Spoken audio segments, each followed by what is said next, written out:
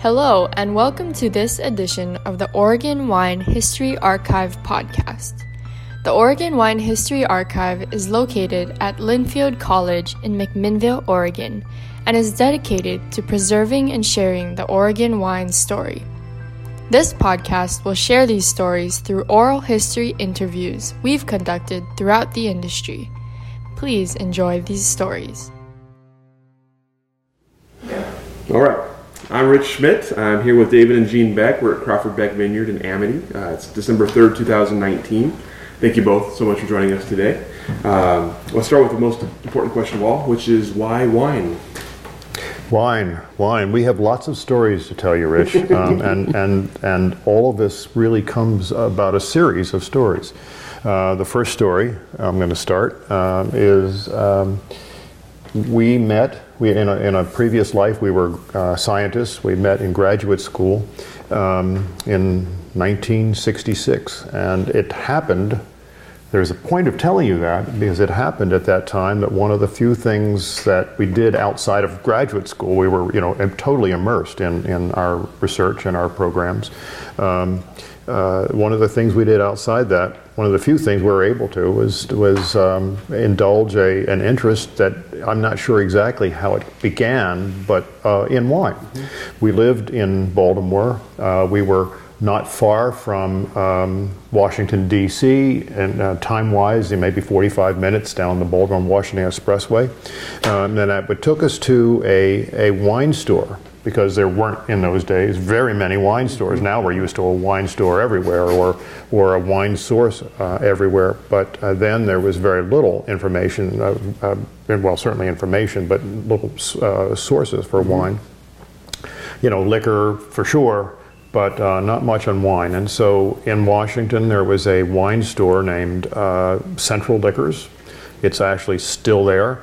And we could go down and buy wine very inexpensively. It was very near the Embassy Row, and so the people who primarily frequented that store were the international community in Washington, D.C. And we could buy for a few dollars wine now that would cost us hundreds of dollars if we were to be able to find it. And so we experimented with wine then, and we both liked it. We both enjoyed the idea of finding wines that worked with food, and finding wines that we liked, and finding wines that we didn't like, and it was not an expensive avocation that took us provided some perhaps relief from the dense intensity of our graduate work. And so we experimented with a lot of wine, and from there got to, as our careers unfolded, did a lot of traveling, especially as Jeanne's career unfolded. She ended up doing quite a lot of traveling because of the nature of her research. And so we experimented with wine from all over the world and found that the grape that we really liked best was Pinot Noir, and of course Chardonnay, and that we liked French Pinot, but Pinot from other places, Tasmania, you name it, from all over the places. So wine just became a natural avocation for us, and I can't remember a time in our married life when we weren't interested in wine, where we didn't have wine around, or even when we were poor, we had a little wine cellar, to keep us stocked. And so it's always been a part of our married life for sure. Mm-hmm. And for the longest time, I actually had the original bottle. The first bottle of wine I ever had, I had the empty bottle. Mm-hmm. Now I can't find it. I don't know where it is, but it was a German Riesling, I think. But you remember we used to have it sitting around somewhere. I don't know where it is. Maybe I'll find it. Maybe it's in a box in the barn. So that's partly an answer to why wine. Now, how we got here is another story, and Jeanne tells that story much better than I do, because she was the cause of it. So we came here in 2005. It was August of 2005 for a scientific meeting in Portland, and we had this is the first time we had been in Oregon. So we decided to investigate the valley. And naturally Pinot Noir. yes. Of course. And so after the meeting was over, we went to Cherry Hill Winery because they had these cabins where you could stay and they would let you work in the vineyard. So we spent, 2 or 3 days down at Cherry Hill working in the vineyard and just getting an idea of what it was like. Well, that created a lot of problems. When we went home, It captured us immediately. oh, it did. And at that point, we had been in science for 40 some years. Yeah, 40 years. And So it was spending time our to- time searching for money to, feed our habits, so to speak. Writing grants, yes. Writing grants. Yeah, writing grants. That's another story we'll get into. Yeah. And so we went home, and this was the end of August. So by September, David found a real estate agent, Yeah. Lisa Neal, and Coeur There's a point d'Terre. of telling you that. Yeah. We'll explain that. Go ahead. And the first thing she did was to, she spent quite a lot of time making sure that that you really knew what you were going to get into. In a 1 hour telephone conversation, she tried to persuade me not to do this, not to come out here, not to get involved in the industry. She really wanted to tell us that it's not a get-rich-quick scheme. It's not something that one does without knowing what one's getting into. So she actually tried to persuade me. She said, "You really don't want to do this, do you?" And after she couldn't persuade us, then. And this was early September, and she found some properties, and one was this property, which was not on the market. And what you saw it in October, I saw it in November. We bought it in December, and we moved out here In February. Wow. February 2nd. February 2nd of 06. Of 2006. So the thing that was going on here was that this vineyard was established by actually a NASA engineer or a NASA contractor, engineering contractor, and was involved in lots of space stuff and so forth. And he tried to do the entire thing by himself, and it was tough. It was clearly tough, and I know that from trying to do a lot of it myself, I can tell you that he was probably, as it got bigger and the vines got mature, he got in over his head, and so he was having trouble keeping up with it. And I guess the rumor spread around that there were some problems. Although, as Jeanne said, the vineyard was not on the market; it wasn't listed anywhere. But basically, Lisa Neal showed us the vineyard, and we made an offer that he couldn't refuse, I suppose. So, that's how we ended up here. And the vineyard at that time was 10 years old. So we knew we couldn't buy land and plant it, and we wanted to get going. So we needed something that was already... We also knew pretty quickly that we didn't really want to make wine. And the reason we didn't want to make wine was not because we were trained as chemists. We would love to do that kind of thing. It would be wonderful science. But we decided that it really wasn't... if you make wine, you've got to do one more thing, and that's you've got to sell the stuff. We could drink it, we could do that part of it, but selling it is really, really hard work. And watching how hard our clients work selling the wine that they make from the grapes from this vineyard, we made the right decision, because that is by far the hardest work. Growing grapes, tough. Making wine, tough. Selling it, virtually impossible. At least from my perspective. So we have the best of all worlds in the sense that we can grow the grapes, we sell them to some very high-end wineries, they make really high-quality wine, and we can get the wine back at favorable growers' prices, and we don't have to sell anything beyond that. So it's this vineyard needed how do I want to say it, some TLC. And from the very beginning, even before we did our due diligence, it was pretty clear that this vineyard had a shall we say, a privileged site. It has a wonderful micro terroir throughout the vineyard that varies from one block to the other. And the vineyard was competently planted. We did all of our, appropriate due diligence about the soils and the vines and the usual kind of things one does.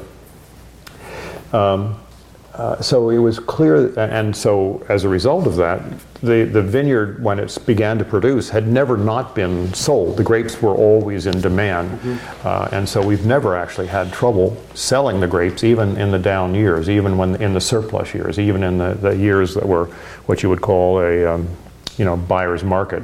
We've really never had any difficult. The grapes have never gone unsold, and they've always been sold to what I would call the highest and the best wineries in the valley. So we put a lot of TLC in the vineyard over the next couple of years, and it's now in very in excellent condition. The grapes, the trellis, the whole infrastructure. And so we went from I went from probably 1,000 square foot laboratory to 15 acres of laboratory, and that's the way we view it. It's our science project, or whatever. That's a good thing to make note of. For us, this is a laboratory. We are continuously learning from it. Continuous and about improvement. It. Yes. We track everything. Yeah. Jeanne is an absolute data hound, and so at some point when we are old and gray, we're not there yet. Maybe the archives will get a whole lot of data from us because Jeanne just tracks everything. She's got weather records that Greg Jones, Jeanne has already shared all the weather records for the past 14 years with Greg. She has all the harvest data, all the phenology data, all the dates of bloom and bud break, and you name it. All that stuff, Jeanne has cataloged exhaustively. So that's just to tell you that that's the way we approach the vineyard, approach doing this, what we've done. Now we're now just talking about the vineyard. There's lots more to talk about that's going on here, and so the vineyard is not the only thing that we're doing here. But if we could go back a moment to Lisa. When yes, we were working with Lisa, one of the things she said to us is, you should take the classes at Chemeketa.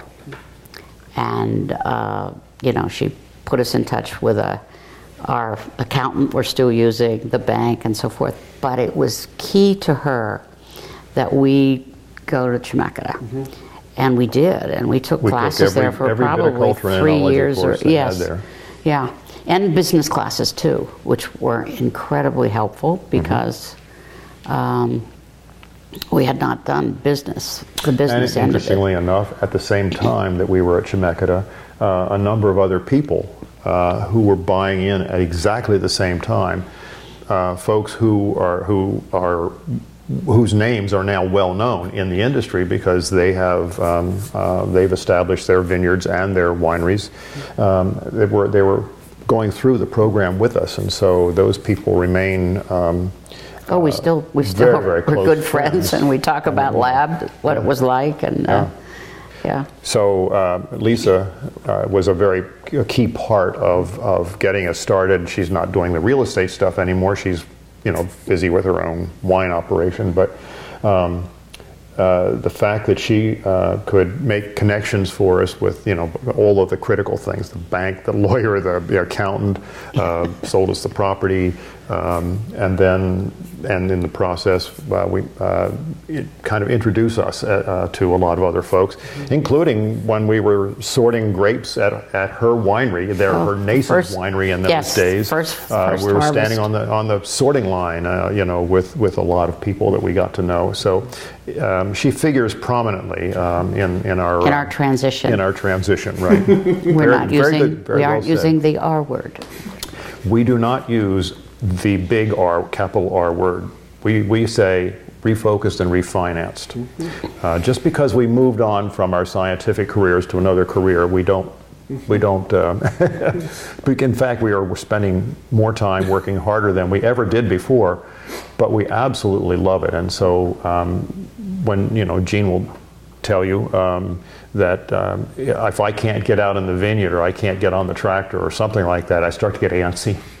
Because I want to get out there, I want to do stuff out there, and there's always something to do too. So well, and one of the key things I think about this career is it's physically challenging and mentally challenging, and that's critical. As you're aging, that's vital. So this is it's worked well. So that's why wine, and that's how we got here, and that's how we made the transition from. And I don't mean this literally, from science that is doing scientific research to the science of the laboratory, of this gigantic laboratory now, of this vineyard. And our journey has taken us through the education at Chemeketa, introduced us to a lot of interesting and new people. Many of the folks that you've interviewed, and many of the people who are now prominent folks in the wine industry, came from somewhere else. There are very, very few people who are actually here. There were natives, and of course, very few who are really. There are some folks who were farmers in other areas and began and got into the wine industry, but most of us came from outside the area. And we find some of those people with their varied backgrounds to be fascinating. Not to suggest that we don't find the people who we got to know in the Chemeketa business programs who were from the grass seed industry, and there were poultry raisers and cattle and cherry people. Oh yes, and all of these hazelnut. Hazelnuts, yes, that were so interesting to see how they were struggling with their section, their ag sector, compared to, and how comparing notes with how we were struggling and we're getting to learn what we're doing and so forth. So that community that we got into was really helped us along the way. We learned a lot from it. The other key thing about the wine industry here, and we'll talk later on about how it's changing, but the original time when we were getting here, a critical feature of the wine industry was how collaborative, how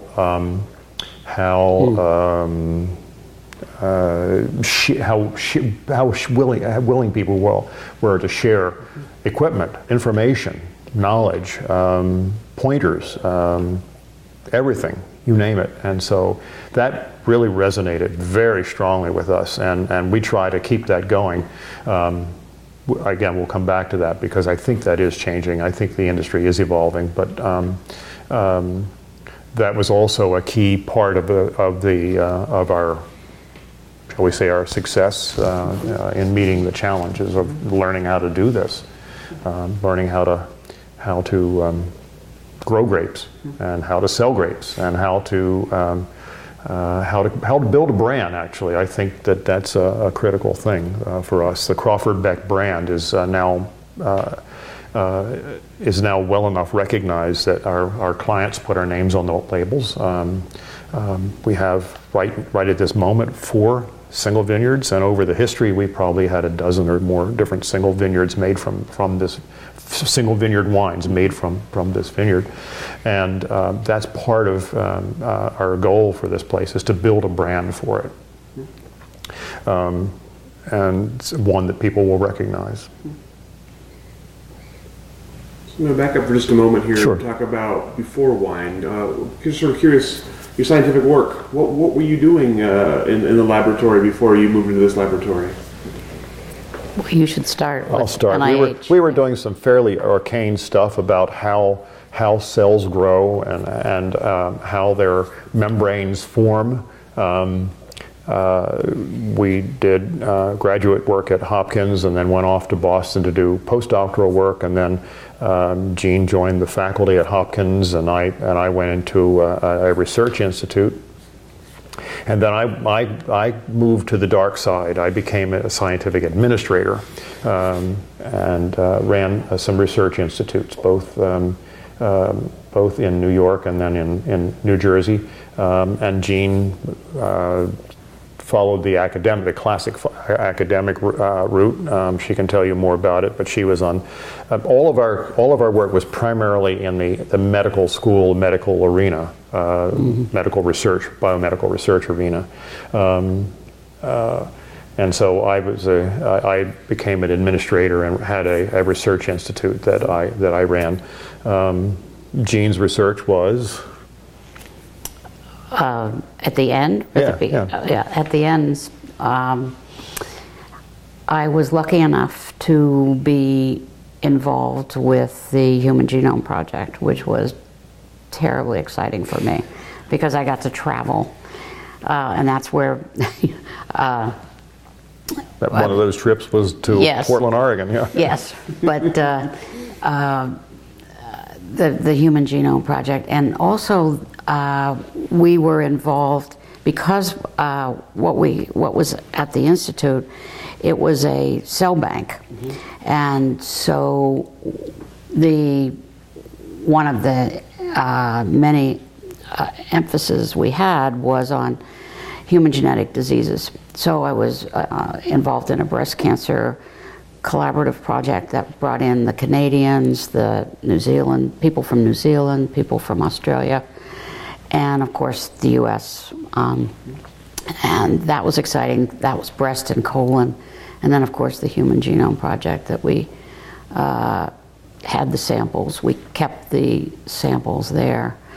And I was lucky enough to go to China and to Japan because part of the work was we would collect the blood, which we then made a cell line from which we could study in the laboratory. Get the DNA.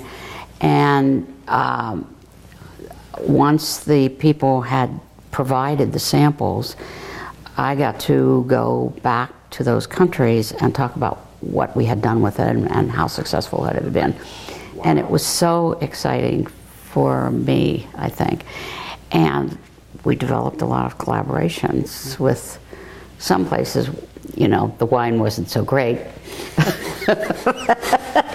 Well, on the other hand, New Zealand was great. Australia was great. Whenever Jeanne's Australian collaborators would come here, or Jeanne would go to Australia, there was always wine involved in the exchange. You know, and so there was a lot of we didn't ever get really too far from that particular component. Always sharing wine. Yes, that was cool. Yeah. So. And some of the things that Jeanne collected were primate samples. Worked a lot with people in Africa. That could be used for studying human diseases, and the diseases ranged everything from breast cancer. Jeanne's done a lot of work in breast cancer, but other genetic diseases. I think there was a Canadian family that was extended family, hundreds of people that had Alzheimer's. Early Alzheimer's. Yeah, yes. And then in Italy, on Sardinia, there was an extended family where people lived. This in this case wasn't a disease, but where the people routinely lived to be 100 or more years old. And the question is, why does that happen? Why this? Why this family? What was it about their genes? All of these kind of things. Jeanne's collected these samples, and her laboratory made cell lines from them that can then be studied and used for. Well, and one of the other, when you said about Italy, one of the other things was the institute where we were was the first to actually set up a stem cell bank. So here we are in New Jersey, we've got a stem cell bank, and lo and behold, you ended up setting up one in Milan. In Milan, right? Yeah. So it was, So we had to go to Milan. We had to go to Milan. Tough work, but Barolo. Barolo, exactly. wine, always involved. Right? Nebbiolo, right? Yeah. So that's a snapshot of the research that we were doing. It was a good life. It was definitely a fun career, to be without question. But one, we were constantly looking for funding for the collecting, funding for the research, funding for the laboratories, and so and Jeanne is an expert writer. I mean, she could turn out a 500-page grant application in well, I would say in no time flat. No. But, yeah. No, but we swore we would never do that again. Guess what? We have. Yes, several times. Trying to get money here. Yeah. So. I mean, one of the first things we did when we moved here was we probably can come back to this, Rich, later, but our philosophy is to work, to live and farm as sustainably as possible. And one of the first things we did was that we've got to get some solar panels in here, and so we did. Jeanne wrote a grant application to the USDA, big fat grant application to get funding for our solar panels. And so outside are panels that actually produce more power than we consume. It produces 100% of our power, but actually more than 100%. And so we turn back every year 10% or so of the power that we produce goes back into the grid and it's used for people who can't afford to pay their electric bills and stuff like that. So we surprised ourselves. We didn't get all that far away from writing grant applications. No. And there have been other things that we've done along the way. But tell me about the scientific transition from laboratory work, that kind of work, to having your own outdoor laboratory, but in a very different way. Tell me about the similarities and differences between what you're doing before and what you're doing now. Well, I'll start with a couple of things. So, as for our graduate programs, Jeanne was studying yeast. What a Who would have thought? Who would have thought? 50-some years later. And I was studying a bread mold, and so these are microorganisms that we're not too far away from here. Then we got into the human side later on, but as you're trying to understand what's going on in the vineyard, if you don't know about molds and fungi, you're lost. So that carried over very nicely. But science, regardless of what kind of science you're doing, whether it's biology or chemistry or physics, it's all about data. It's all about information. It's all about tracking and managing and understanding the systems you're working with. And that really is, and I will tell you that Jeanne can run circles around me with statistics and data management programs and all that kind of stuff. And so one of the things, that's why I said to you earlier, one of the things that we have is a phenomenal level of documentation about what goes on here. So we didn't really get very far away from that scientific component. Well, and we've been very lucky to have collaborations with Walt Mahaffey at OSU, Patty Skinkus, Vaughn Walton. Anytime they've got a project, and some scientists at Linfield too. Linfield we'll come back to and George Fox. Yeah. So we have. This is keeping us active, which is really exciting, and we're learning in the process, and I think it's exciting to see. Well, we'll get to the wine board at some point, but it's exciting to see the research that's done in the wine industry, and how it can benefit us, and how it has benefited us. There are lots of things to talk about, but maybe since we're on the research issue right now, maybe we should just talk about that for a second. Just because we believe that the world is not going to advance very far without a lot of research, whether it's health or nutrition or you name it. I mean, just about everything that goes on. I mean, all of your equipment comes out of research that came out of military and space research or something like that. The chemistry behind the batteries, the electronics and so forth. Everything comes out of a research background, and without any doubt, and it's the exact same way. What's going out in the vineyard? We won't learn how to grow grapes as the climate changes. We won't know how to grow. We won't know how to fight the diseases that afflict the grapes, either in general or as the climate changes, without research. And so the need for research is deeply embedded in us. The rationale for pursuing and funding research is nothing more to us than self-preservation and self-improvement. So very early on in the second year, 2007, I got involved in the research committee for the Oregon Wine Board.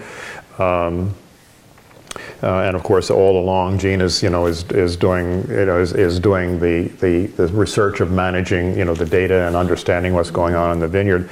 And so we really didn't leave the research community and the research enterprise, the research mind at all. As a result of my interest in viticulture research with the wine board. Well, at one point, I ended up in about 2009 as a member of the wine board, and I served on the wine board for 7 years. Before that, I chaired the research committee, and then afterwards, after I left the board, I remained vice chair of the research committee, just to encourage the program. And it's key to note that one of the things in my background, I said earlier, I went to the dark side. Well, I went into science administration, and one of the places that I did science administration was at the National Institutes of Health. And when I was there, I was responsible for administering a $300 million program in human genetic diseases. So I knew grantsmanship. I knew how to manage grants. I knew how to manage research programs as an enterprise. So bringing that with me to the wine board, I'm not beating my chest. I'm just telling you it just worked out well. Bringing that expertise to the wine board to strengthen and build and shall we say, formalize the research programs in a way that would maximize the amount of money that the industry could afford to put into research was a natural fit, and so I'm still involved in that to this day. Along the way, Jeanne and I have done a lot of research programs here, a lot of research projects here. One with fighting phylloxera. We had some own-rooted grapes that that had phylloxera, and we fought those with doing some research experiments on various insecticides. With Patty Skinkis with Patty Skinkis and Von Walton. We got involved in a spotted wing Drosophila project with Von Walton. We got involved with really important one for the wine industry, and that's the spore trapping project that Walt Mahaffey did at OSU, and we were one of his beta test sites for his equipment. And we have a laboratory in our barn where we were doing his assays for trapping powdery mildew spores. What else? I must have forgotten some others.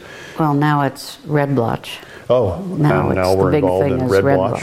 We have our own red blotch assay running here. Thanks to Bob Martin. Thanks to Bob Martin at OSU/USDA. We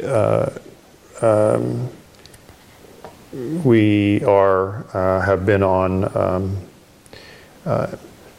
what they call stakeholder panels for some big federal projects, one with brown marmorated stink bug, and now currently one with the spotted lanternfly, which is yet not not yet a big issue here, but could easily become a big issue here.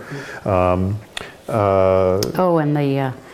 the one in Block 1, spur and cane pruning. Yes. Yes. We really wanted to spend some time studying the nature of pruning vines and what alternatives there were to pruning vines. There's one that's called spur pruning versus cane pruning, and that takes us into a mechanization rationale. Is one better than the other for mechanization as labor becomes more expensive and more difficult to find. So. There must be something else that I've forgotten, but when one of the things that we've done is we'd like to maintain contact with students. We really, from our academic days, we didn't want to leave the student contact behind, and so being involved in some of the programs at Linfield has been extreme. Oh well, I should mention it. Speaking of Linfield, we've been really very much involved with the microbiome project that Jeremy Wise is doing at Linfield, and now is collaborating with a faculty member at the University of Oregon named Krista McGuire. One of the things that I always tell students in my previous days and here when I talk to the Linfield students who come here, speaking of coming here, we don't have room for a classroom here, so what we do is we clean out the barn and set up the chairs and set up the screen and put up the projector, and we've got an instant classroom. But one of the things that I always tell the students is to ask questions. The most important question to ask is why. And so when Jeanne and I are doing stuff in the vineyard, the first thing we ask is, why does that work? Why? What are we doing? Why are we doing it? Is there a better way to do it? Why? Constantly say, why? And so that's a part of what we do on if not a daily basis, certainly a project kind of basis in the vineyard. What other research things that should I talk about? It's just a key part of the way we think about the vineyard. When we talk about sustainability, are there better ways to farm? Are there ways that respect the ecosystem? What is happening with what we're doing now, and are there either so sustainability is a three-pronged or a three-factor kind of thing. There's economic sustainability. If we can't afford it, if we run out of money, then all the other sustainability goes away. There is ecological sustainability, and if you're not respecting the ecosystem, you're damaging the earth, damaging the so you're not sustainable in that regard if you don't understand how to respect and protect the ecosystem, and if you and there's social sustainability. We don't want to not only poison the water, but we also want to make sure that the people who work here are respected and are protected as best we can. So there are three components, three major parts of sustainability, and they all enter into our decision-making processes. And I got at this by saying, what do we tell the students when we're talking about sustainability? Constantly question what's going on. Constantly ask why, so that you, so that all the things that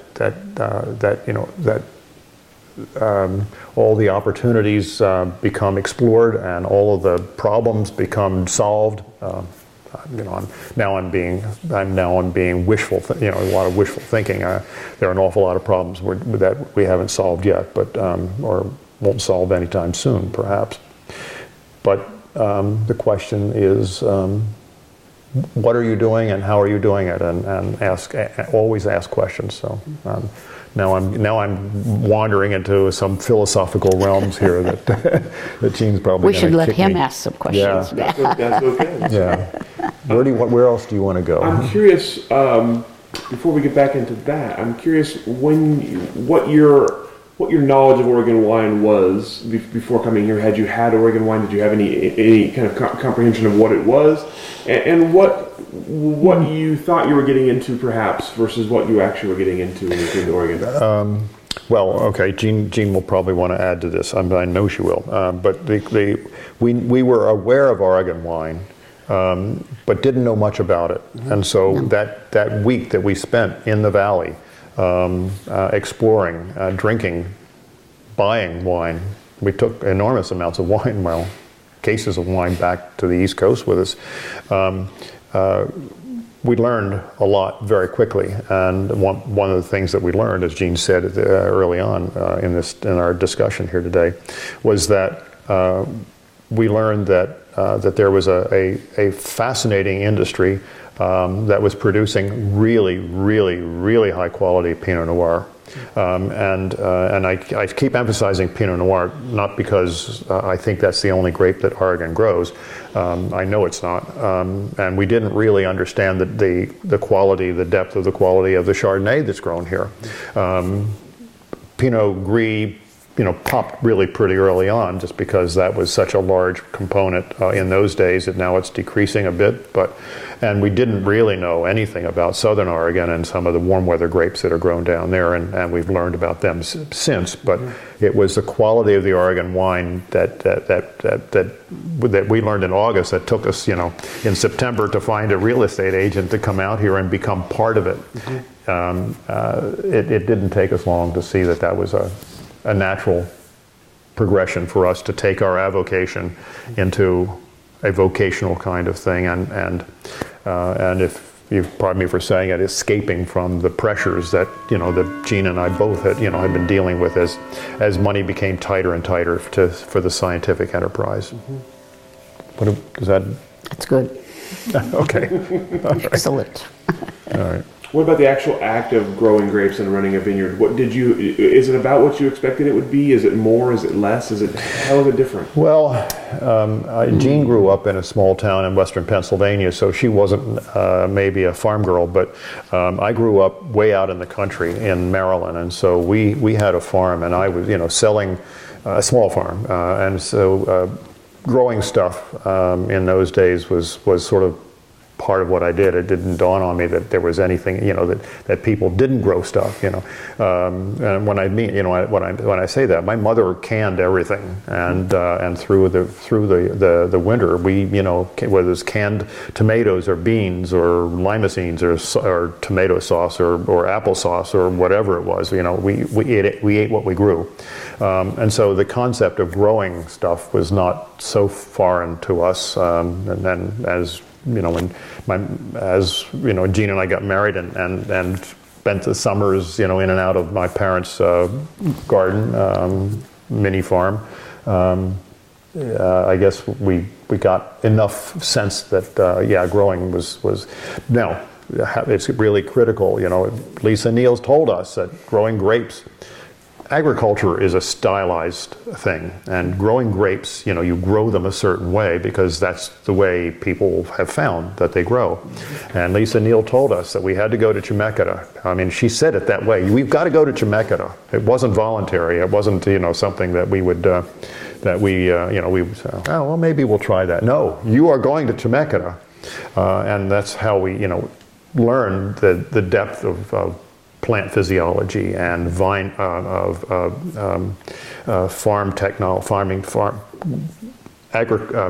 viticultural technology, farming, how to farm grapes and how to manage grapes, and what happens if you don't manage them, and what happens if you don't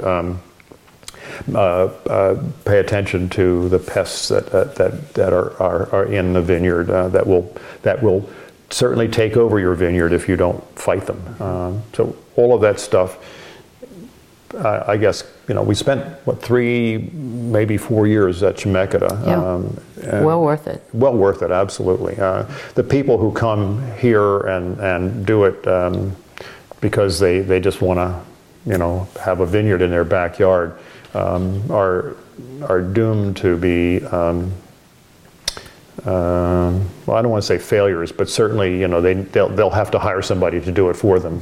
And we knew we'd have to hire somebody to do all the handwork, that we couldn't possibly do it all ourselves, and we weren't ever intending to, you know, to do all of that kind of. We just knew we couldn't possibly with 15, you know, with an acre maybe, but with 15 acres, no. And so for the first, less and less now, but for the first part of our time here, I did all the tractor work myself.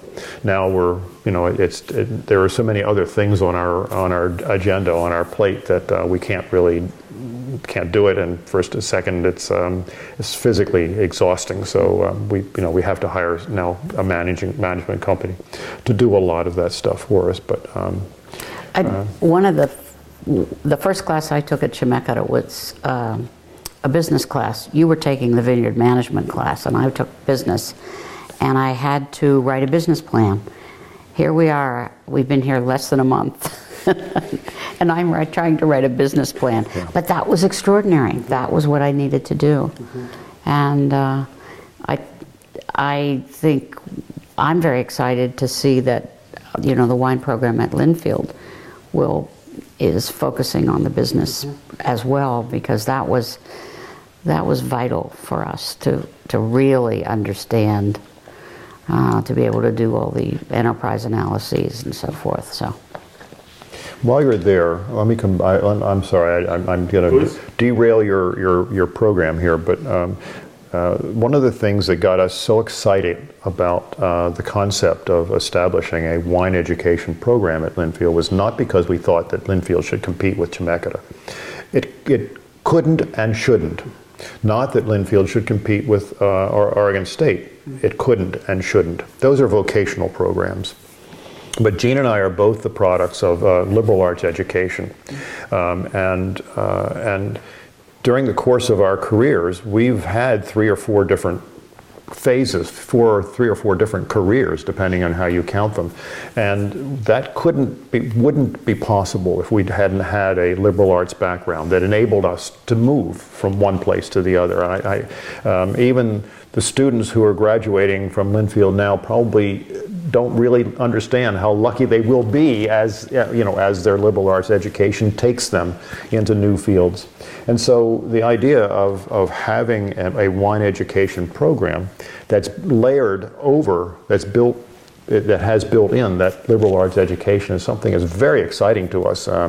Somebody may come out of the wine education program and think that they want to get into hospitality or winemaking or tasting room management or whatever, but they'll have the skills because of the background and the business background to be able to move into any other parts of the wine industry or beyond. They may become journalists and write about wine or food or wine and food pairing. I mean, you name it. There are so many opportunities that the breadth of the wine education program with the liberal arts education overlay will create, and that is really exciting and a departure from the more vocationally oriented kind of programs that people think about.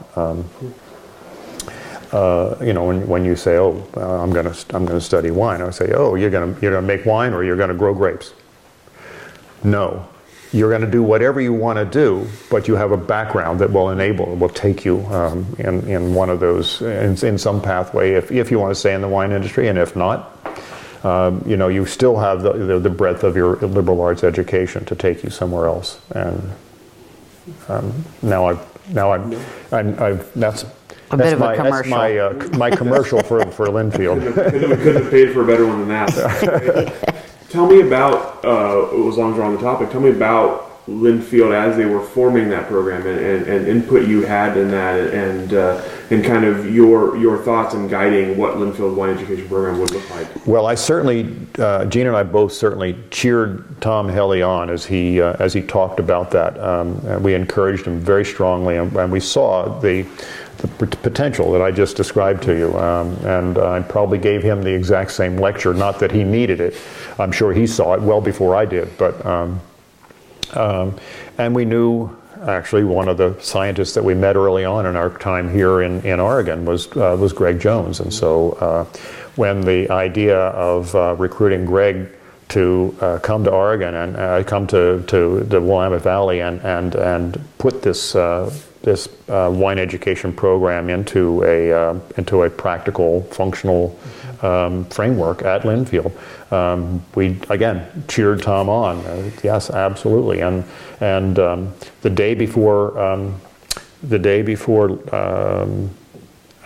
Greg started working at Linfield, before he actually, became a faculty member, out on that porch back there, we had a big dinner party for him, and so to welcome him to the valley. So we were cheering Linfield on the entire time. A corollary of that was during this time when the concept of building the wine education program was going on. There was also a lot of discussion going on at Linfield about building a new science building, and so because we had already established some connections with a bunch of the science faculty, and we're working. The students were coming here. Linfield students every year come here to do experiments in the vineyard. Several of the faculty members bring their science classes here. They come to talk about microbiology in the vineyard and other sorts of things, and so we got to know the science programs at Linfield, and we really were cheering on Linfield again in terms of building a new science program. And so we were involved in the planning committee. I'm not sure what more to say about that, but it was part of our one of the things we were doing was encouraging building the science programs. One of the things that is really important to me, having grown up in the academic world, where there was a chemistry department and a biology department and a physics department and this department and that department, was that I didn't like departments. I didn't like all those silos, all those discrete things, and I really, really like the idea of blending the disciplines, figuring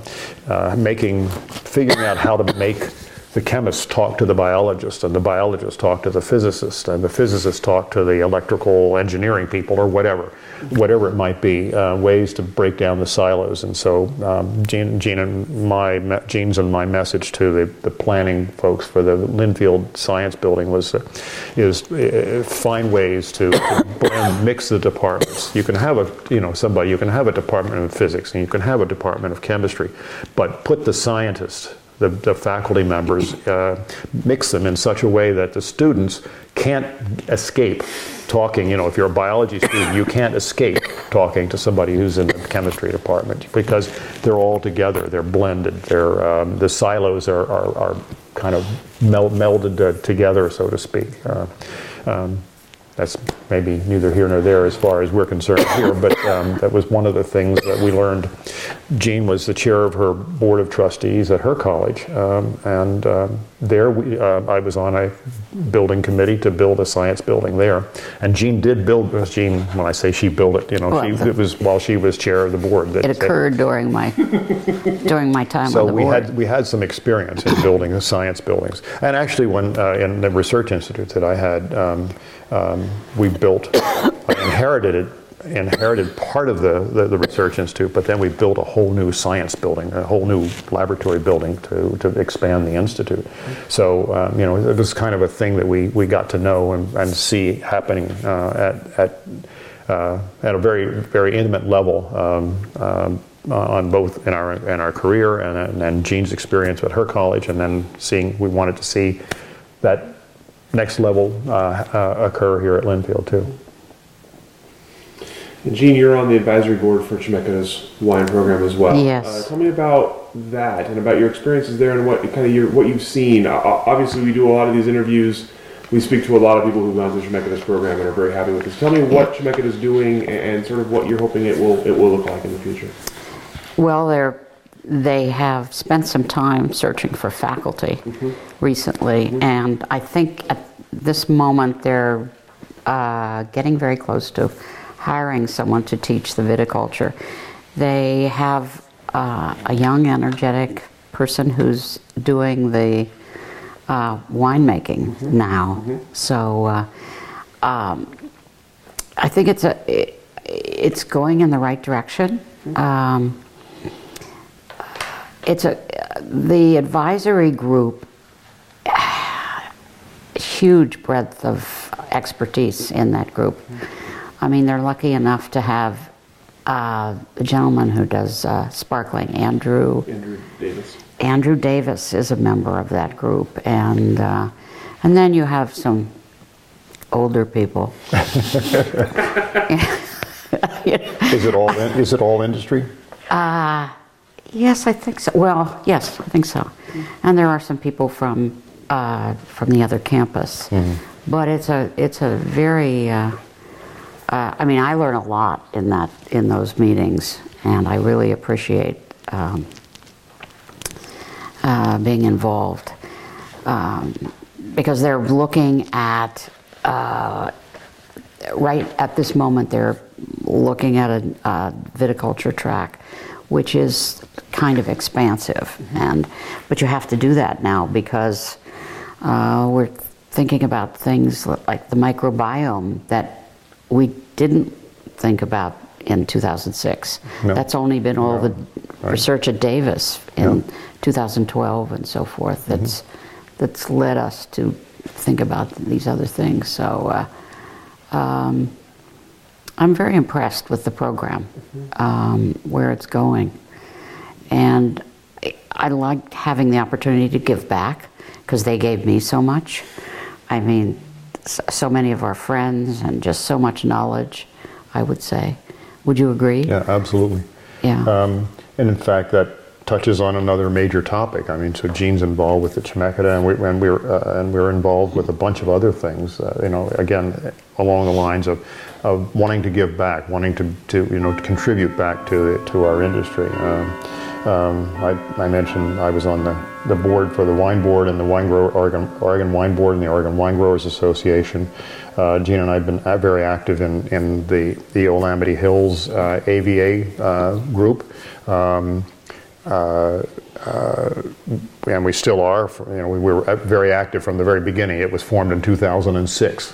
The AVA was established in 2006, and so we got here that's right, yes. right at the time that all this was, this was happening, and so we helped form the AVA organization. There grew out of our time at Chemeketa. Well, it didn't grow out of our time. There was for the people who were at Chemeketa, there was a thing called the Willamette Valley Wine Growers Group. You've talked to it. You've spoken about Chemeketa there, about the archive there, and we'll need to get you back again in this coming year to keep people thinking about protecting their history. And so now I'm the program chair for that, and I've been running that for 2 years, maybe. 3 years, 2 years. I don't know, forgotten already. 3 years. 3 years. I still review grants for the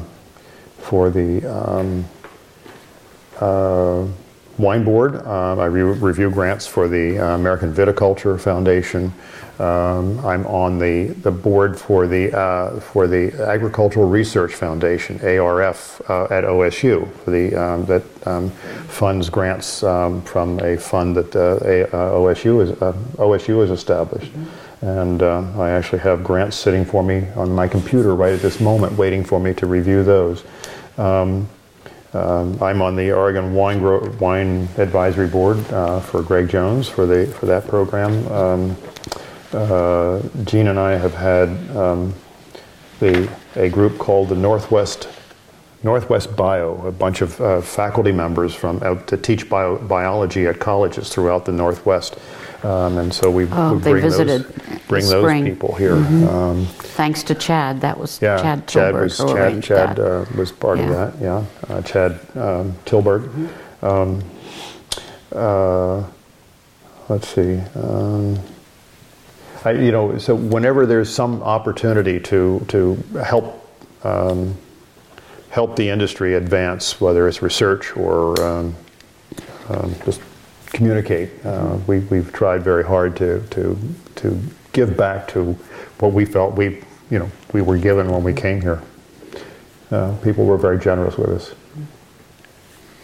Let's talk about the wine board specifically for a second, and your work on the research group there. Obviously, the Oregon Wine Board's it's pushing a lot of things for the wine industry right now. Tell me about your time on it. What were the biggest concerns? What were the biggest things people wanted? What were the biggest things you felt like were accomplished by the board? Oh, that's a very interesting thing. So the wine board's function, now the wine board per se, now we're not going to talk about the lobbying part, the Wine Growers Association, which is a whole other conversation. But the wine board's function is really primarily research, and now there's about $500,000 that goes into research. When I started, it was about $300,000, so we've ramped it up a little bit. Still need a lot more to be sure.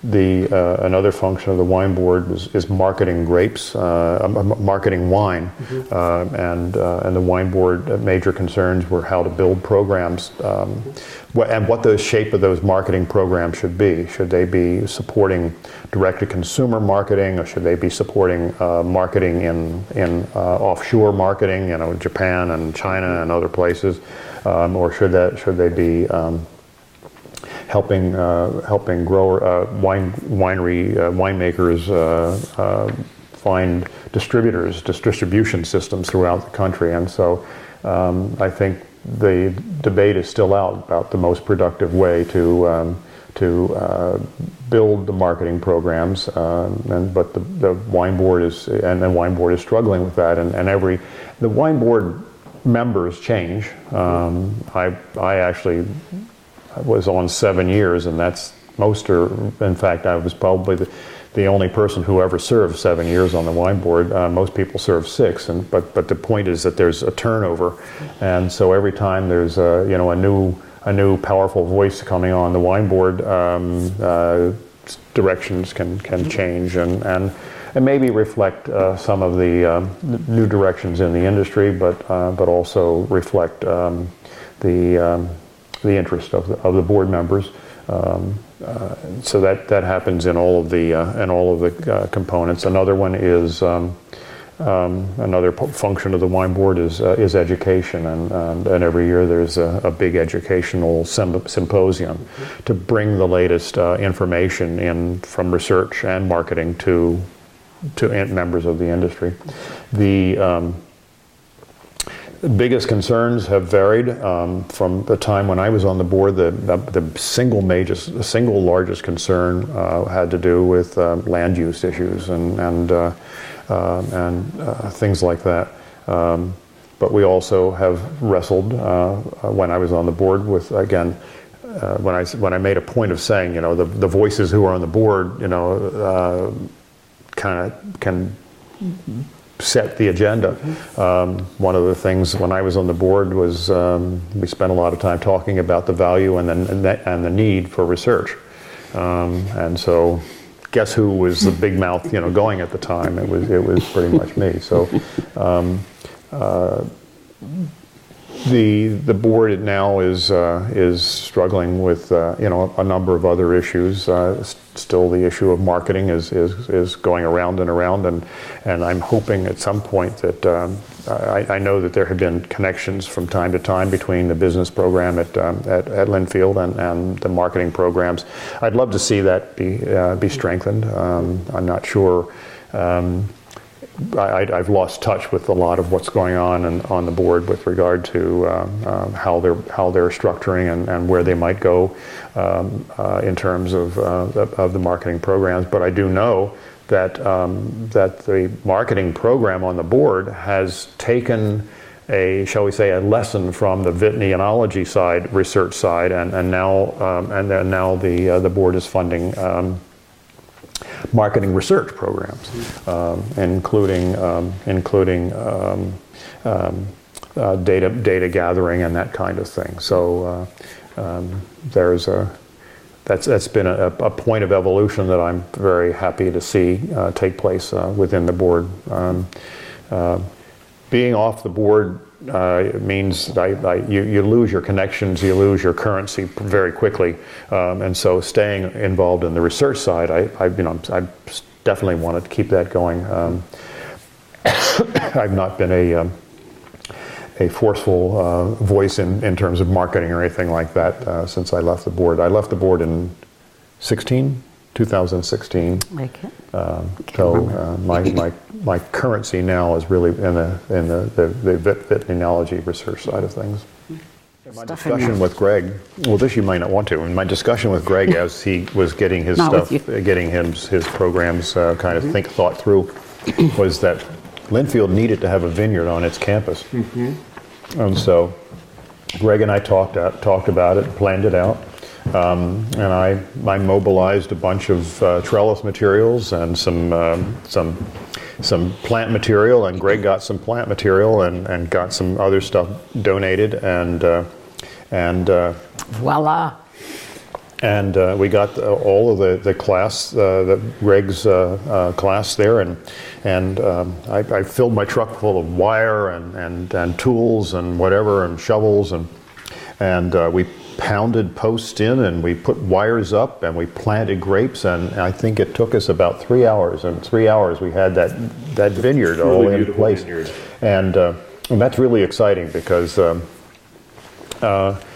see that actually in place on the vineyard, on a vineyard on the campus, and it's right there for all to see, and it's right in the, if not quite exactly in the middle of the vineyard, in the middle of the campus. It's you can't avoid walking past it if you're going to the library or wherever you're going, So I had students who worked for me who were also in that class, and I see what we were talking about. It wasn't that hard planting a vineyard.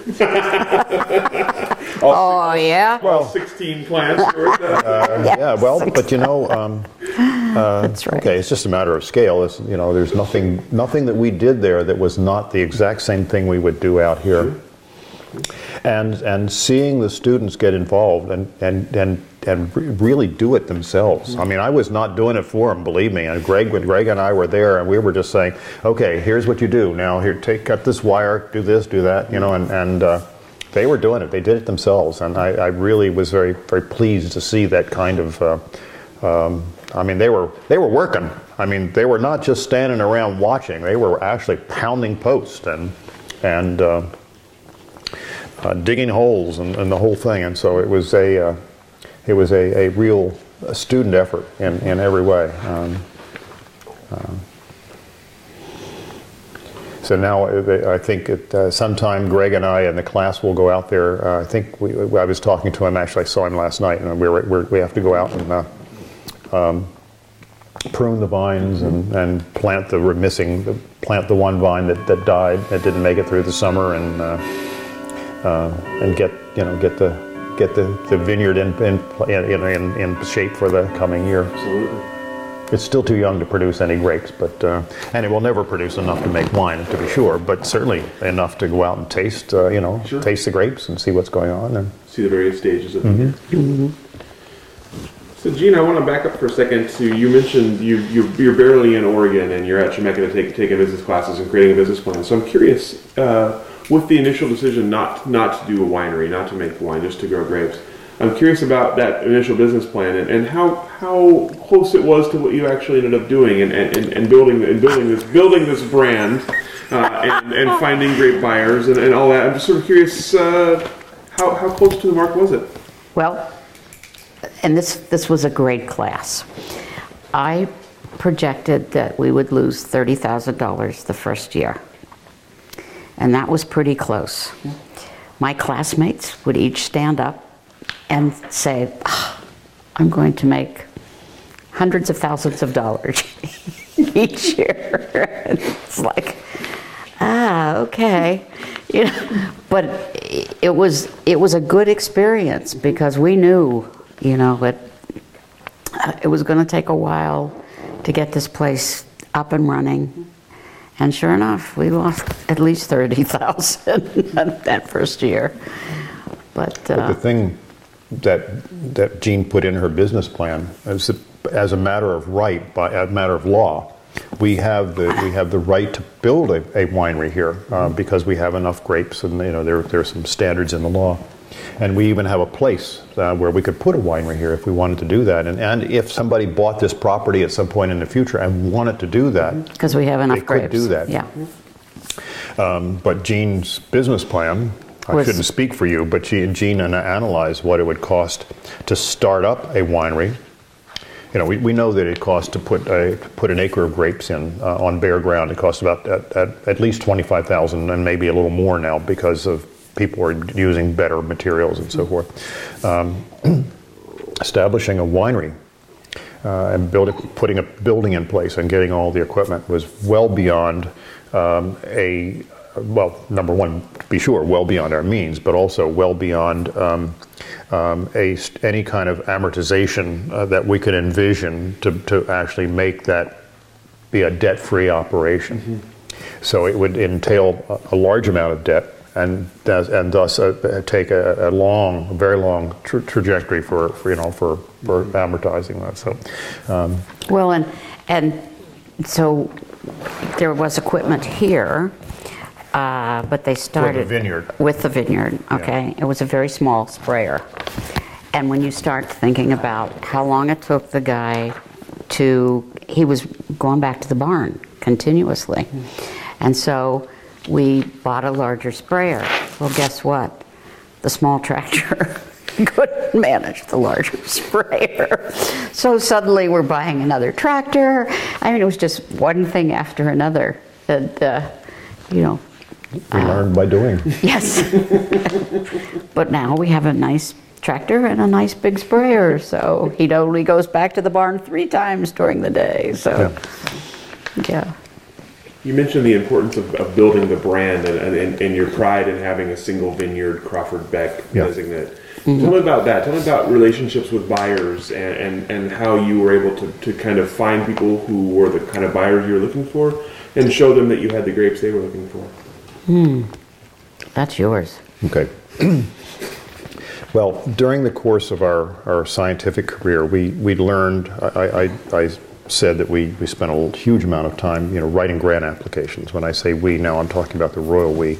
Jeanne spent a huge amount of time writing grant applications because she was so good at it. I mean, she really was good at it. At one point, she had written grant applications that were producing $8 million a year. So she was a star in that regard. But as a result of that kind of experience, we knew that what you had to do was you had to sell yourself. It was always about selling yourself. It was always about making individual connections, whether it was between Jeanne as a principal investigator and the granting agency, building that bridge. And so we knew that kind of thing was essential for any kind of success that we wanted to have here. And so we also knew when we came into this vineyard, bought this vineyard, there was one client who had been buying all of the grapes from this vineyard for that first 10 years until we bought it. It was planted in '96, and we took it over in 2006. So we knew, Jeanne, again, part of Jeanne's business plan analysis, that we really didn't want to be entirely dependent on one buyer. And so we knew we needed to diversify. And so we immediately took that skill or experience of selling yourself and started talking with people about, the great attributes of this property and the great attributes of the vineyard. It's all about telling a story. It's all about telling, when I talk to people when they come here, especially if we were courting a new client, I talk about the flow of the lava and the rocks and why they're here and not over there. And it's all about a story, whether it's a geological story or a micro terroir kind of story or whatever it is. And so we diversified from one client to now we have 5. And I think that's about the right mix for this vineyard. It buffers us so that if 1 year one client, and this has happened, I will not mention any names, but if one client can't afford to pay us right on time, we're not at risk. Our whole operation isn't at risk. And so it happens, especially when the wine market is down a bit. Winemakers are dependent on the payments from their distributors, and if the distributor isn't selling the wine and can't pay the winemaker, and the winemaker can't pay us, and so that's a fact of life in the industry. Fortunately, it doesn't happen very often. But there are a group of coterie of lawyers who specialize in recovering payments from people who don't pay, and because of the nature of the ag laws in Oregon, producers of crops have an inherently favored position in terms of money being owed. We get paid before the bank gets paid. We get paid before, as a crop producer, we get paid before anyone else, and so we have a leveraged, shall we say, a nicely leveraged position in terms of getting paid. But we have on occasion had to go out and beat the bushes a little bit there. So that's only, I tell you that only by way of saying that we having a diversified client base, every one of whom we have very close relationships with. We talk to. We in some cases they're actually really good friends of ours, and that's always a danger. What happens if your friend can't pay you? We like our clients, genuinely like our clients. It's not an arm's length kind of. And I think one of the things that's interesting about this property, so one clone that we have, 115, we actually have a number of blocks of that, and they're purchased by different buyers, and the wines are very different, even though they're grown here on the same property, same weather, and so forth. That, to me, is what's always exciting. The winemaker trumps things. Right. Well, I always tell that, probably to the consternation of faculty, Linfield faculty, but I always tell the faculty that the Linfield students who come here is that we can talk about terroir, and I like to talk about terroir, and I like to talk about the components of terroir, but winemaker trumps terroir every time. Every time. I take the notion of this is all about the sense of place. It is, but it's also about the sense of the winemaker's take on the place too. So that's perhaps my own prejudice that I've learned in the 14 vintages that we've been here. So let's talk about terroir, and you mentioned micro terroir on your site. So tell me, as you describe, if say I'm a new purchaser of your grapes, how would you describe the terroir of Crawford Beck to me? This terroir is based on volcanic soil. It's based on the lava flows that came to this area from about 15 million years ago. That began from the super volcano over in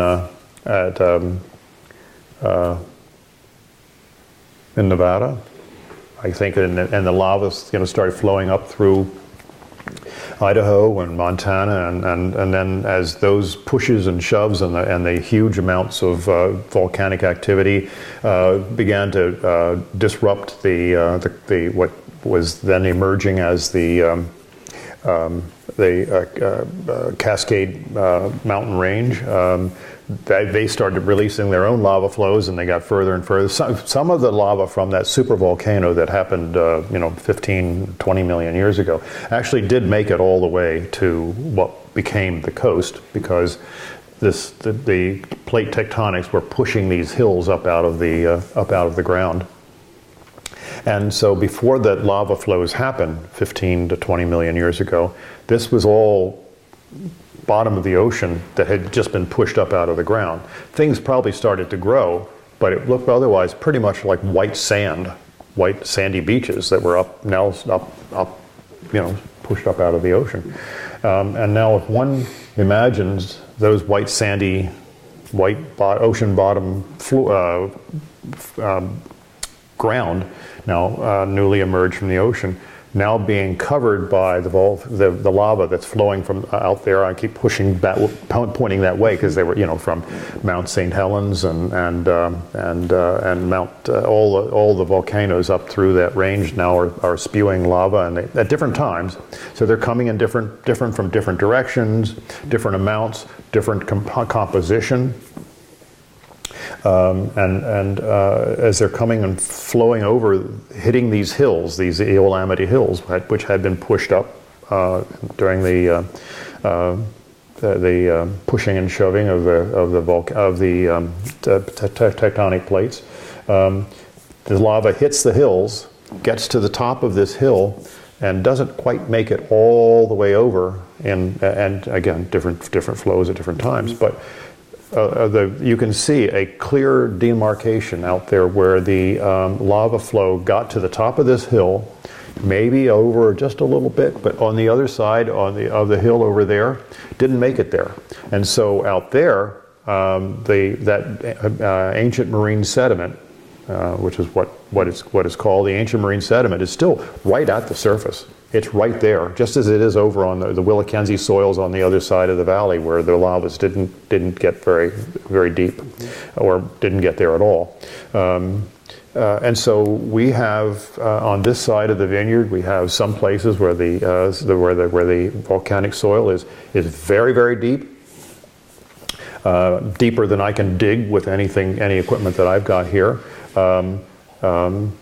Not likely anywhere near as deep as the volcanic soil is in areas like Dundee and up in Chehalem Hills and so forth, where it's very, very deep there, where you can't find the bottom even with big pile drivers and so forth.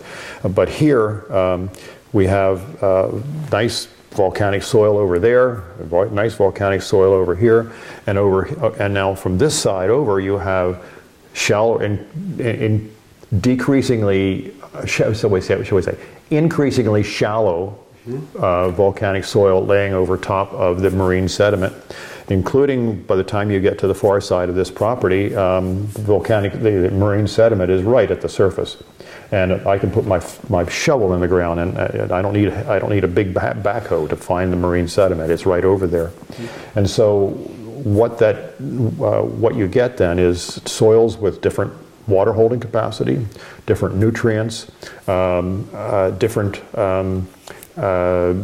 microbiomes probably, and we're waiting for Jeremy to tell us more about that. And so you get throughout this vineyard also, because of the nature of the swale that comes right up through the central part of this property, and the swale points right straight across the valley at the Van Duzer Pass, and so every afternoon at 3:30 or 4 o'clock, like clockwork in the summer, the breezes start to blow and come right up through here and cool off the vineyard, and that's all part of the micro terroir that this property has. So in the center part, you have the breezes, you have the different depths of soil, you have the different aspects. Most of the property faces southwest, but some of it faces more west. Some of it is flat, like out in front, for example. And so all of these little quirks, whether it's difference in aspect, difference in soil, difference in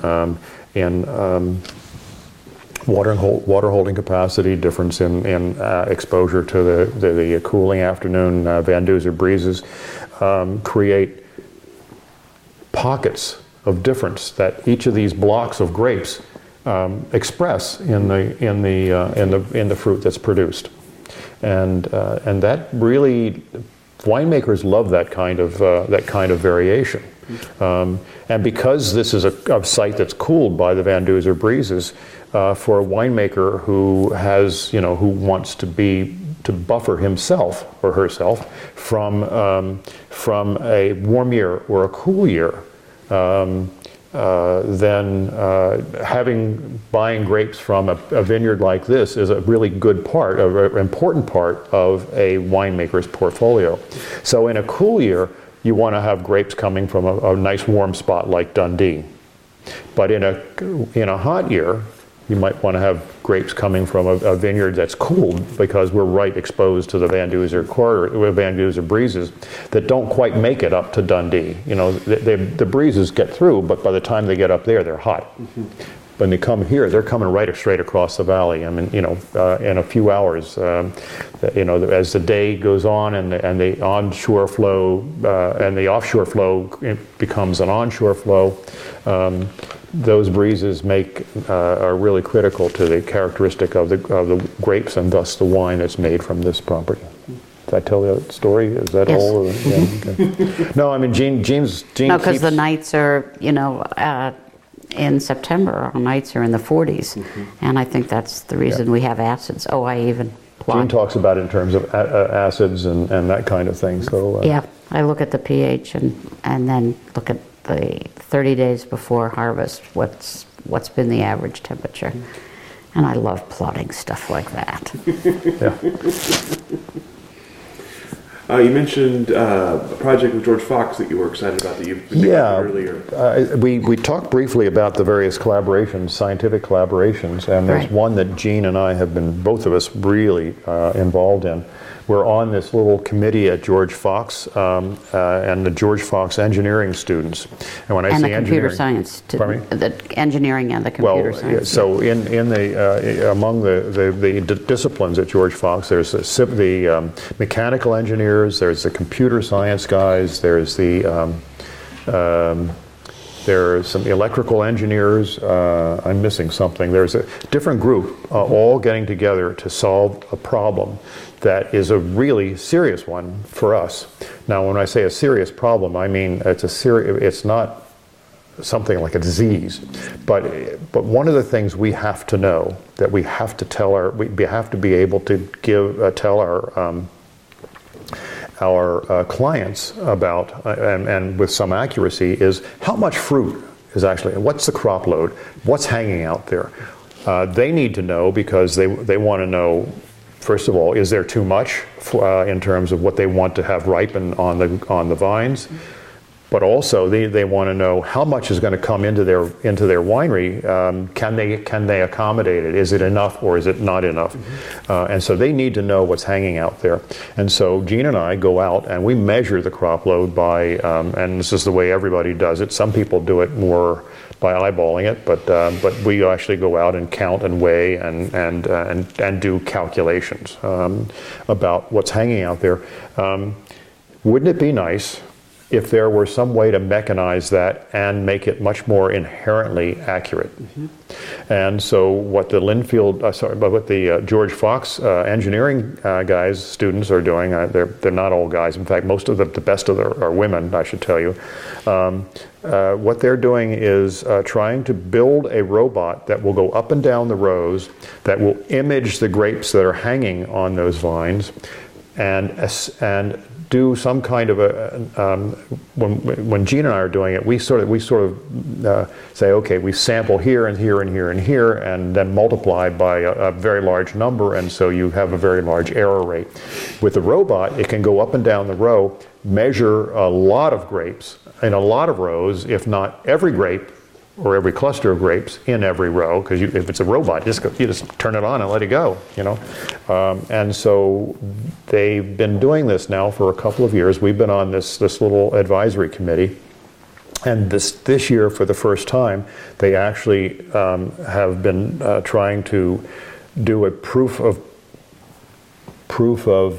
concept kind of thing. They had a student come out the entire time, the entire summer, once a week, and take pictures of every single vine in one of the blocks of grapes.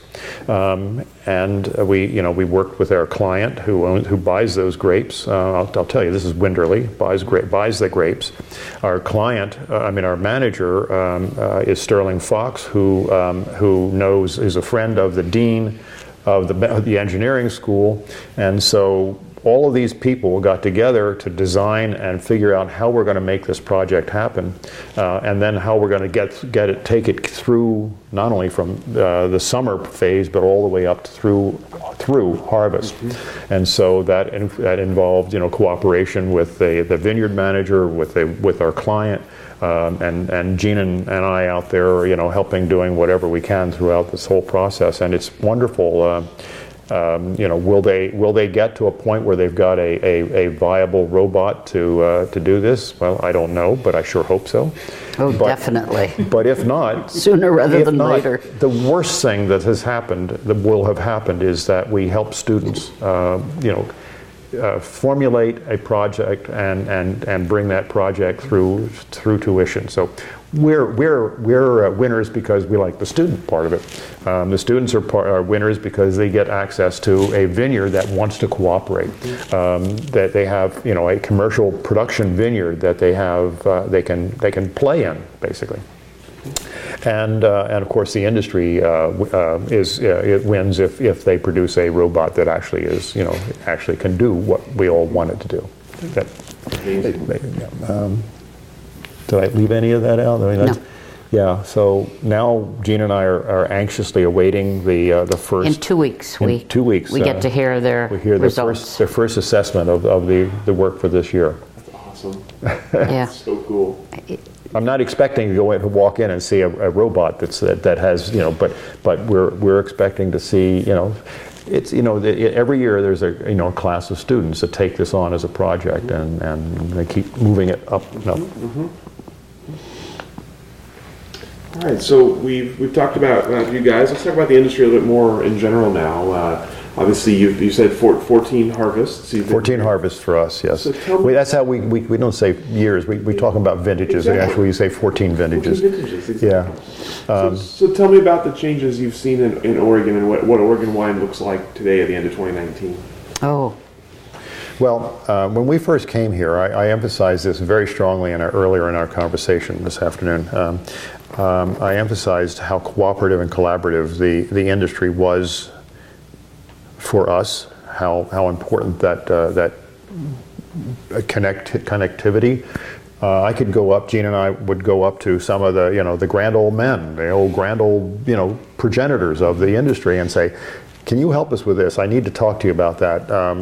What happens if we do the following, or what happens if we don't? How do we fight this disease, and so forth? And they'd tell us everything, whatever that we wanted to know. And I have no reason to think that wouldn't happen now if I went up to somebody like a David Adelsheim or a Harry Peterson Nedry and ask some various questions. But one of the things that we've seen, and it may not necessarily be all bad, but one of the things that we've seen, and that happened very, very decidedly in the time that we've been here, is just as we came as a mom and pop operation, now corporations are coming in to buy land that has proven its value, that's proven its ability to produce very high value grapes. We've seen folks from increasingly from California to the south, and Washington to the north, and France to the far east, or and folks from all over the area coming to buy grapes and bring in a more corporate, larger operation. It used to be, and Jeanne can address this because she's the data person here, but it used to be when we first came here that a 15-acre vineyard, like the one we bought, was the median size vineyard in Oregon. That is, half of them were larger and half of them were smaller. Now we think that size has definitely changed, and the reason that median size vineyard is now much larger than this is probably over 20 or maybe more acres than that. It's 30. It's hard to get those 30. Well, if you look at the number of from the survey in 2018, if you look at the number of vineyards and the number of acres, planted acres, it's about 30 acres per vineyard. Yeah. Okay. Whereas before. Okay. it's hard to get these kind of data really accurately, and so Jeanne is probably has the best data, the best interpretation of the data that anybody. Well, but you have to realize not everybody fills out those surveys. Right. It's self-reporting, and not everyone will take the time to fill out surveys. The point of saying all this is that the nature of farming grapes is moving to larger and larger operations. Fewer and fewer of the mom and pop kind of. Jeanne and I we're mom and pop. I mean, and we're classic. Grandma and grandpa. Grandma and grandpa, grandmom and grandpop, or something like that. But you get the idea. They're more and more are owned by some out of. Maybe even as far away as Australia, or I mean, there are corporate interests that determine what happens in the vineyard, what can get spent, whether you make is the goal to make a $20 bottle of wine, or in our case, most of the wine that comes from this vineyard goes into $50 and $60 bottles of wine. That shift to a corporate backdrop is definitely palpable, if not, I'm not going to suggest negatively so, because some of the corporate people we know and we like. It's just that there is the control is not local anymore. It's from somewhere else. It's from somebody else who's got the ownership interest. But also, you and I talked about this. The emphasis now on Chardonnay. Mm-hmm. We're now having Chardonnay symposia. Yeah. And then sparkling. This is new. Two very, very key things. Yeah. And what they do, what those two things. Let me just back up. Mm-hmm. One of the so Oregon contributes about 1% of the amount of wine produced, give or take, in this country. 1%, not very much.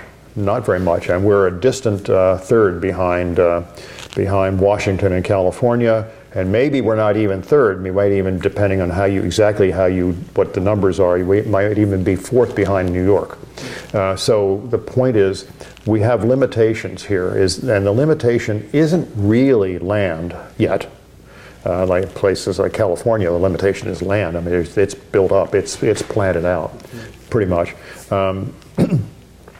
But what the limitation might actually be is that even if we could grow more grapes, and we are growing more grapes, and we're actually producing more grapes in this vineyard than we did when we first bought it, because people are willing to crop it a little bit more heavily. There isn't enough winery space. There aren't enough places to make wine. And this comes to whether it's Pinot or Chardonnay, but especially when Jeanne's point about sparkling wine is right on. The sparkling wine that's being made in Oregon right now is actually knockout gorgeous. It is really wonderful. And from this vineyard, there have been two sparkling wines, one made by Winderley and one made by Adelsheim. And both of them are just lovely wines. But the capacity for the industry to make sparkling wine is actually, we were at the capacity.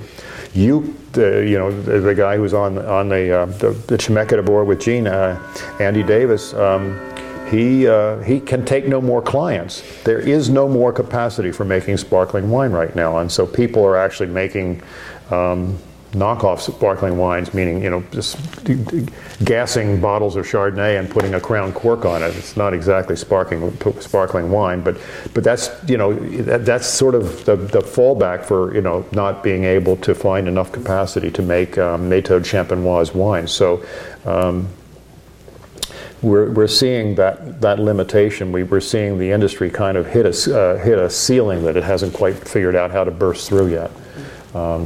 I hope the answer is not finding, out-of-state investors to build more wineries, but maybe that's what we need. Maybe that's the way to get above our 1%. But the industry has clearly expanded into those, without question, focusing more on Chardonnay and sparkling, and less on Gris, Pinot Gris.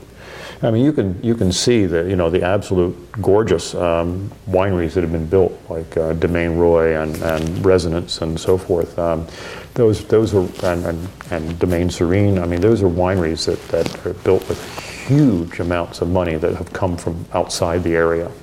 They didn't come from money that came organically from the industry, where gee, I've got an extra money this year, I'm going to put that into a no, not. It comes from money who come in, from people with money who come in from the outside, who can put $5 or $10 million into building a winery, building a fancy tasting room, building an enterprise, and that's the change that I see. I'm going to say at the outset, I'm not saying that it's bad, but it's happening. Mm-hmm.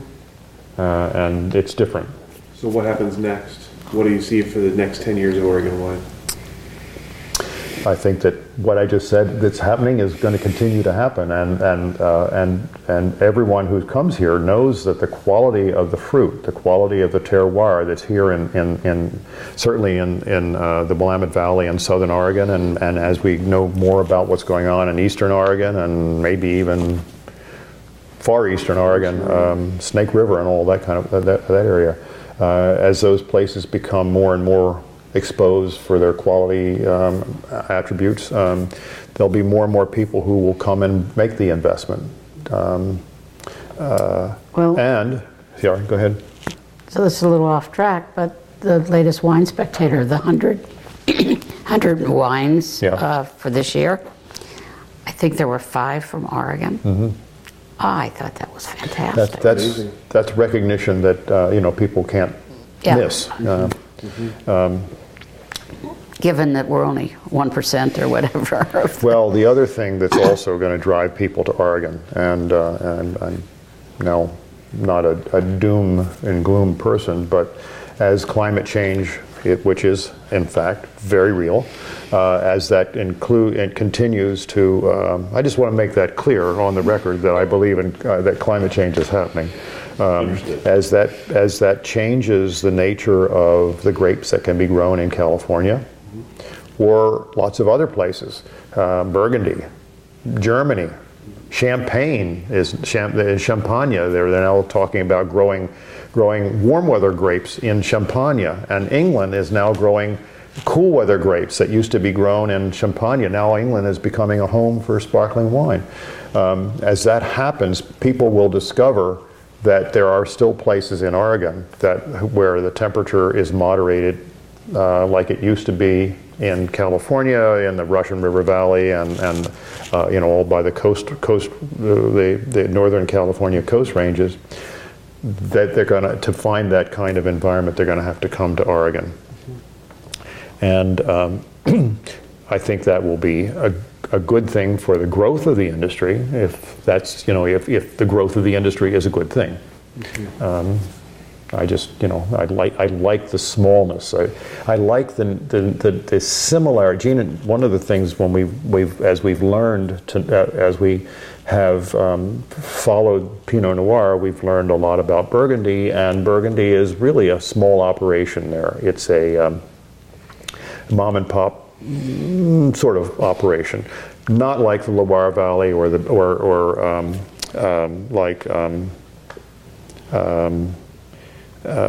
California, where they're inherently large operations, and so if we want to move away from the mom and pop operations, then maybe that's going to happen. So I don't know. But the quality is clearly there. Quality is clearly here. Yes. Yes. I mean, yeah. Yes. The quality is there. Yeah. Yeah. What have we left out? What about for you two? What's next for the two of you?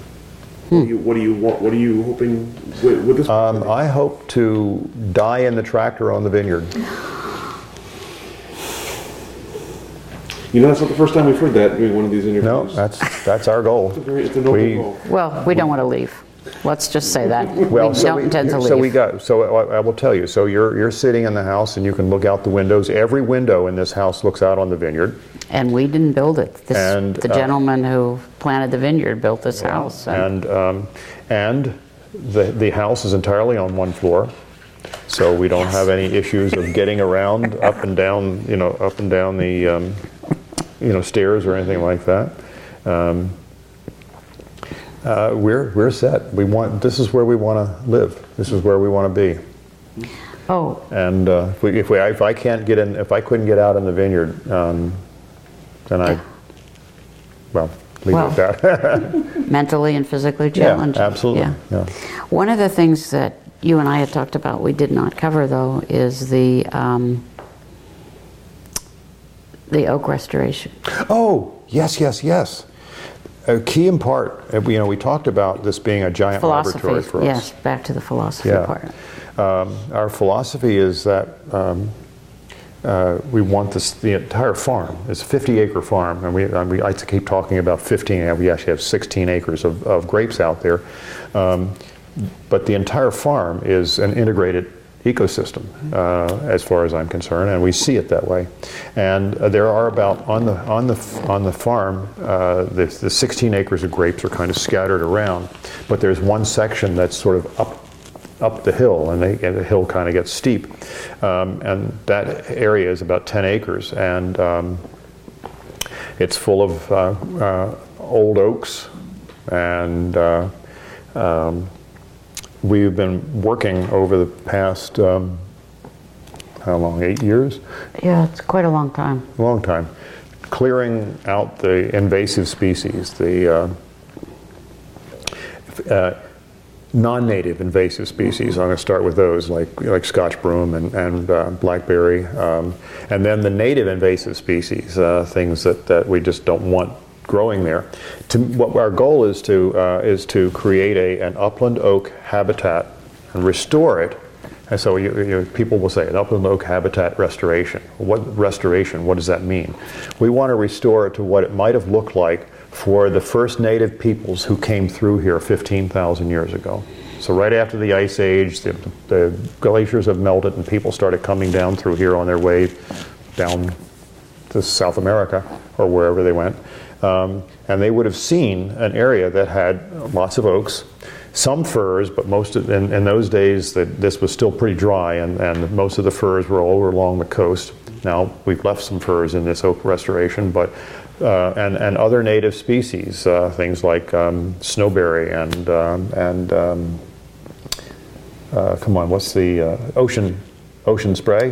Ocean spray, and some of these native species that would have been here 15,000 years ago. And one of the things that would have been here was milkweed. Where you know about the milkweed and the monarch butterflies that migrate huge distances, thousands of miles down to Mexico. Well, the milkweed that those butterflies live on, breed on, and feed on isn't around anymore. And so in this oak restoration, we now have a plot of milkweed that we've been planting and nurturing and trying to get to grow. And again, back to the data, we measure it. We measure. We go out and follow the health of those milkweed plants. Jeanne's got massive spreadsheets with all the data for what's going on with that. So it's a part of our philosophy. It's a part of the way we manage, whether it's grapes or milkweed or the oak restoration. Well, and the USDA and Fish and Wildlife have been wonderful to us. They helped us restore, and then they came in with seeds. Jeanne wrote some grants. Yeah. Fish and Wildlife they've given us a lot of native seeds, and they come and check to see are they growing, and that's fun because you get to see, oh yeah, that one's made it, that one didn't, and then he brings more, and it's fantastic. It's been great working with Fish and Wildlife and USDA. Yeah, so that's a kind of a special project. A special project, yeah, and it's something that whenever we have people and we're standing outside on the back porch looking out, the first thing we point to is that oak restoration, because it's the lupins. It's something we do not because there's any revenue in it whatsoever. It's something we do because it's the right thing to do. But there's beauty. Yeah, and in the there's beauty. lupins. Yes, in the spring. Yeah, yeah. Yeah, sure. The one thing that we always said from the first time we set foot in Oregon was that this is a land of 1,000 shades of green, and so agriculture, as I said earlier, is a stylized kind of thing, and it's a monoculture and it's uniform. But when you have something like that oak restoration, you have all these different shades of green, and the oaks are different from the firs, and the maples are different. I mean, everything is different. The cherries, you name it. It's we can look out there and we can see those 1,000 shades of green. Right here. It's fun to watch it grow, and because a lot of this property is facing west, as the sun sets, especially in the late summer when the sun rays are coming here almost horizontal with the ground, you get a kind of light that sort of fills this little valley here, this little micro terroir here that we have. That's you can't capture it on the camera. I've tried. And there are and every rainstorm that comes through, every one. I was never used to this, but we can. Rainbows are now just, there's a rainbow. Okay. There's a double rainbow. Oh, triple rainbow. But you can't capture those. I can't capture those on my camera. I just don't know how to do it. But the light here is absolutely gorgeous. It's all kinds of colors. So, there's a huge aesthetic thing here that's going on as well. What have I left out? I have just one more question for you. Uh-oh. The most important question of all. So what is the secret to a successful marriage in the Oregon wine industry? How do you work together as a married couple? Oh, well, we have very different skills. Yeah, we do. I do QuickBooks because I love numbers. Or Excel. And he does the tractor work, or did the tractor work. Yeah, Jeanne's a tree and leaf person, and I'm a forest person. Yes, that's perfect. Jeanne wants data, and I'm comfortable with BS. You've just ruined the whole interview. We are as different as we could be. But 53 except for years. one thing. We like wine. Oh, yes, right. Pinot. Yeah. Pinot is our grape. Yeah. But I let Jeanne pick the wine, so we don't get into fights about what we're having. I say, yes, dear, whatever you want. As long as it's Pinot. As long as it's Pinot. Yeah. I think there isn't really a secret. It's that we have goals that that we both have bought into. Yeah. And we each have different skill sets. Yeah. You're right. Tree versus forest. Leaves. No, let's get to leaves versus forest. Individual veins on the leaves. Probably. Yes. Yes. Well, congratulations on 53 years of this together. Yeah. This is truly incredible to hear what you have. So, is there anything I didn't ask that I should have? Anything we didn't cover or that we should have covered? No, I think we've spilled our beans. But if anything occurs to us, we will certainly let you know. And I definitely will, as we need to make room for more stuff. That's a fact of life, no matter what you do. We will be providing the archives with a lot of. The first stuff will be some of the, like I said, the things from The wine board. things from the wine board, but also there are boxes of stuff about what we've done here in the Old Amity Hills that shows. It's not about us so much as it is reflections about what other people were doing at the time and who was doing what when in this area. So, if somebody wants to mine that information, looking for who were the new people, or how many of the new winemakers were women as they came on, and we're seeing that. That's another trend I should have mentioned. Oh, yes. About the quality of the wine that's being made by women. Is the quality of the wine isn't going up, and part of it, a lot of it, has to do with the fact that there are new people with new sensitivities, new sensibilities. I think is the right word, coming along, and that's a lot of them are women who are getting into this industry. So that, there'll be a lot of that kind of information. And if somebody ever wants to do a history of the research that was done here, at least in the late 2000s and certainly into the teens. That's there, and if I can stay involved, you'll have even more. Excellent. We'll look forward to that. Well, thank you both so much. Thank you. Thank you. Thank you. Sharing with Thank you, us. Shelby. And The lady behind the camera there. and we will let you both off the hook now. Okay. Thank you for joining us for this edition of the Oregon Wine History Archive podcast. And thank you to all the supporters, partners, donors, and interviewees who have made our project a success. Be sure to check out our website at OregonWineHistoryArchive.org for more interviews, plus photographs, wine labels, and more. And stay tuned for more interviews as we tell the story of Oregon wine. The Oregon Wine History Archive podcast is brought to you by the Oregon Wine History Archive at Linfield College. The executive producer is Kiana Anderson. Producers are Rich Schmidt, Rachel Woody, Stephanie Hoffman, and Camille Weber. And a special thanks to all the Linfield Archive students who have contributed to these oral history interviews over the years.